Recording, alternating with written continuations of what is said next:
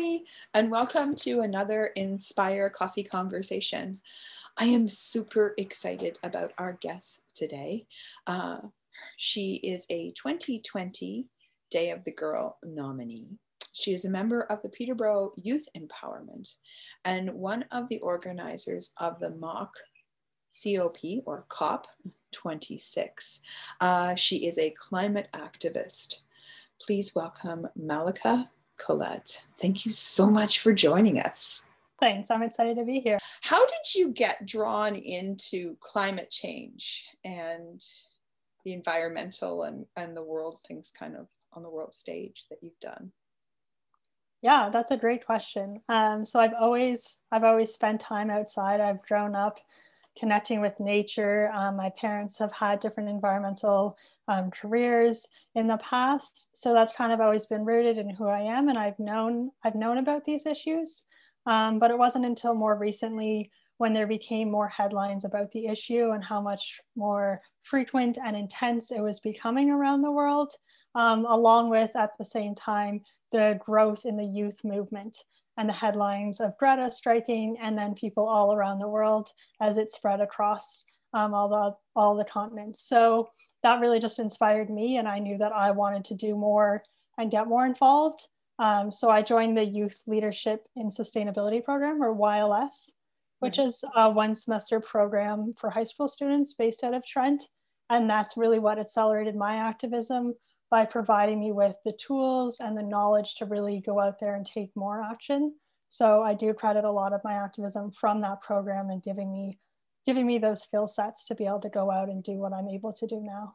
One of your big things this year was you are one of the organizers of the mock COP 26. Can you, what is that and why is it a mock, and kind of what happened there?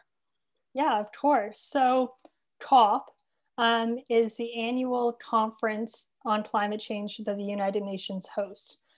So it's a big conference, happens in different cities each year, and it's where world leaders come together to negotiate agreements and deals and kind of raise their ambition. So it's a really big conference and it's a big deal. But of course, this past year, it was postponed or technically canceled because of COVID. So instead of taking place in Glasgow in November 2020, it did not happen. So what we as youth decided to do was hold our own and call it mock COP26, where we held an online, entirely virtual 2-week conference, filling the void for COP26 and showing what we would do if we were the leaders and the kinds of conversations and the kinds of agreements that we'd want to see. So we brought in young people. The delegates were all under 30, and we really brought forward the voices of those on the front lines of climate change to make sure that their stories were being heard. And then the event actually culminated in a treaty that has 18 policies that the delegates created. And this is the treaty that we are now working to get implemented by world leaders. So it's the 18 kind of asks and what we want to see governments do. So yes, I was an organizer as student staff for the event, and I am still helping to kind of organize the campaign that we're now working on in the lead up to the actual COP26, which is set to take place this November in Glasgow, hoping it can take place as planned this year. So what were some of your policies? You have 18 asks. What are your top 3-4 asks that are out there? Yeah, so they were aligned with 6 different themes that we had for the conference, right? Including climate education and climate justice. We had health and well-being, the NDCs, which are the contributions governments need to contributions they need to make each year, biodiversity, and climate resilient livelihoods. I think that's all of them. I might be missing one, but those are our themes. Those are big.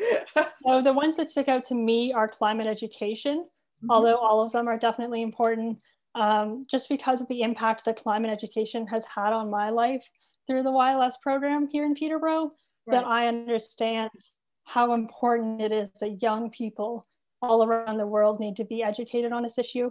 And learning about what's happening, but also what they can do and what the solutions are and how they can get involved. So the two policies on climate education are certainly ones that stick out to me as just having that real connection to those.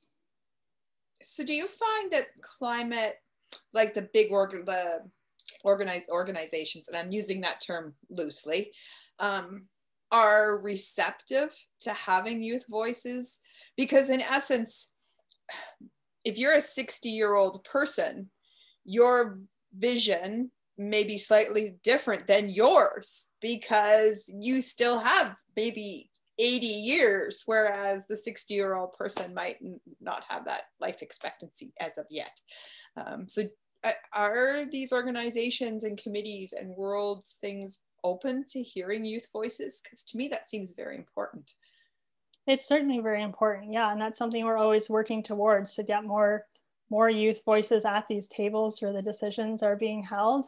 So I think it varies a lot. So if we're talking about climate organizations, then they're certainly more receptive, and they want to have the youth in their organizations and working with them for the most part. But when we're talking about governments and even events like COP, there's not the representation of youth that we need to see. And we're still often undermined by governments and politicians. And we all know that they take the adults more seriously, which is disappointing. And we hope that that changes soon, because we know that that's not how it needs to be, that we should all be taken seriously. So yeah, this is included in COP.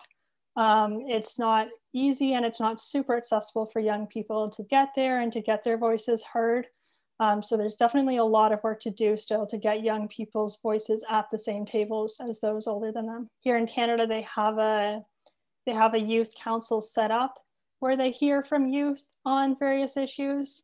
So they're definitely striving to improve on it, but I know that there's always so much more that can be done, because that's only a small selection of the youth in Canada, and there's so many more that are climate activists and organizing and being affected by it, especially Indigenous people in Canada. So I think there's definitely a lot of work to do in Canada still to fully hear all of the youth voices and hear the concerns that we have. But I do believe that on the outside of government, the protest and the action that happens from the youth can be effective and can influence change. So I think that's something to be hopeful about, as we can see the change that can occur from the outside. But I hope to have more seats at the table and more conversations with those politicians and those people that are in power. Do you see the pandemic as kind of taking climate change backwards a couple of steps? Focus kind of get lost on that? Because I remember just before the pandemic was announced, several big box stores were going to eliminate plastic bags and all that stuff. And then the pandemic hit, and plastic is everywhere now, right? So do you find that climate change kind of took a little bit of a backseat? Unfortunately, yes. I think that in the media and in the minds of the general public, it's not the focus that it was 2 years ago when we saw the strikes and we saw, the fires in Australia and just all of the news about it, that it was in everyone's minds. So although we obviously understand how important the COVID pandemic is, I think that they should be seen at the same time on equal levels, because COVID-19 will be a short-term crisis. We will get through this. We're getting vaccines now, but climate change isn't going away, and it's only gotten worse during the pandemic. So it's going to be here long term. And it's unfortunate that it hasn't gotten the attention that it needs this past year.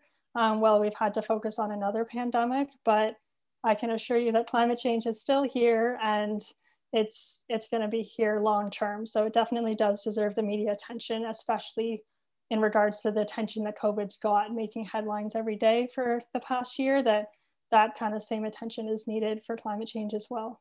Now, can you imagine how far we would have gotten if climate change had those hourly new headlines, right? That COVID has got even a month's worth of attention. Because I know, as you said, the wildfires in Australia, that was almost like you'd see it in the morning. You'd hear updates at noon, and then the evening news. So it was really pushing. And then COVID just appeared and wiped it out.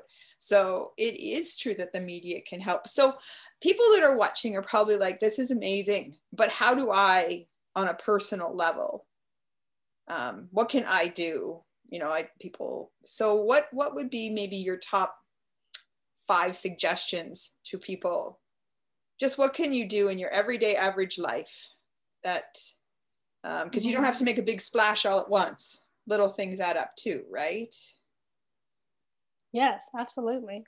Yeah, there's so many things that you can do as an individual. And although it can seem daunting and scary to try and jump in and tackle this crisis when you're just one single person in this world, your actions do make a difference. So one of the biggest things that you can do to make change is join a group. No matter what age you are, there's groups in Peterborough or wherever you are across the country and around the world that are working on this issue.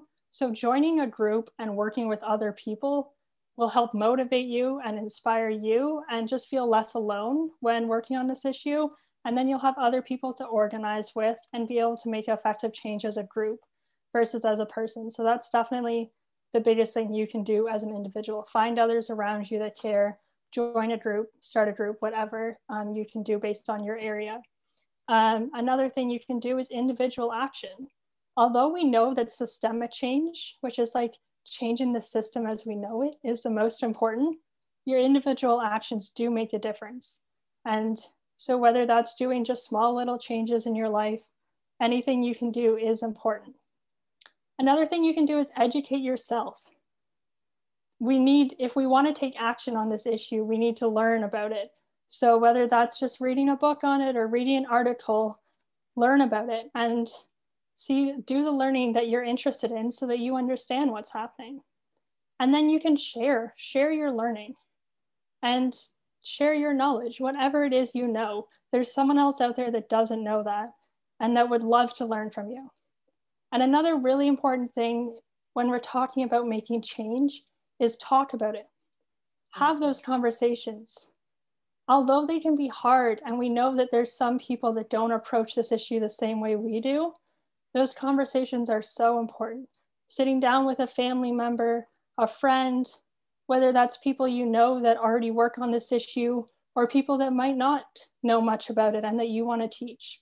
Have those conversations because they are really important, and you could meet some new people that want to learn more or that want to get involved. So although there's so many different ways to get involved, those are just a few things that you can do to really get involved and make your voice heard in a meaningful way. Now, do you have any tips on what maybe a couple of things that people can do in their everyday lives that are just small? Yeah, I want to stress that it's not the individual actions that are going to solve this problem, but that they certainly do help. So you could start with using public transport sometimes. If you're in the city of Peterborough, using the bus system or biking when you can, when there's places that are close by, because that transportation does exist. Buying local. Buying local is huge. So it means it's reducing your carbon footprint because that food isn't traveling from the other side of the country or the other side of the world. And it tastes better and it's fresh from right around here. So buying that local food from the farmer's market. You can eat less meat, which is a big thing in the movement. And something else you can certainly do is just writing to your politicians and getting involved politically, because that does also make a big difference. I do have to ask, when it was safe to do your strikes, how did you find the reaction? Like within your peers, within the schools, and like the adults? Most of all, strikes are powerful and they're inspiring just to be there with the energy and the excitement of so many other people that are obviously feeling the same thing as you. They're really amazing events, and I hope we can go back to them soon. So I think overall the reaction for them was always fairly positive. You know, sometimes the teachers or the school administrators couldn't support them or chose not to support them. But that was fine. If the students wanted to go, they go because they know that's the right thing, or they know that's what they want to do. Right. But other than that, I think there's lots of adults in the community that also care and that also would help to organize these events and be there. So it was always so great to have that intergenerational support and energy at these events. And of course, having the politicians come out and sometimes speak with us, or having the media come and do interviews with us was always great as well, because really the goal of strikes is to get public attention, get the issue out there into the media, and get the attention of the politicians who are sitting essentially across the road making those decisions. So telling them we're still here and this issue is still important to us. Thank you so much for all that you're doing. It's so important and it's so powerful. And I wish you all the best. So I do. I'm going to be watching. You are going to make amazing things happen. Thank you so much for all you're doing. It's been great to talk to you. Great. Thank you.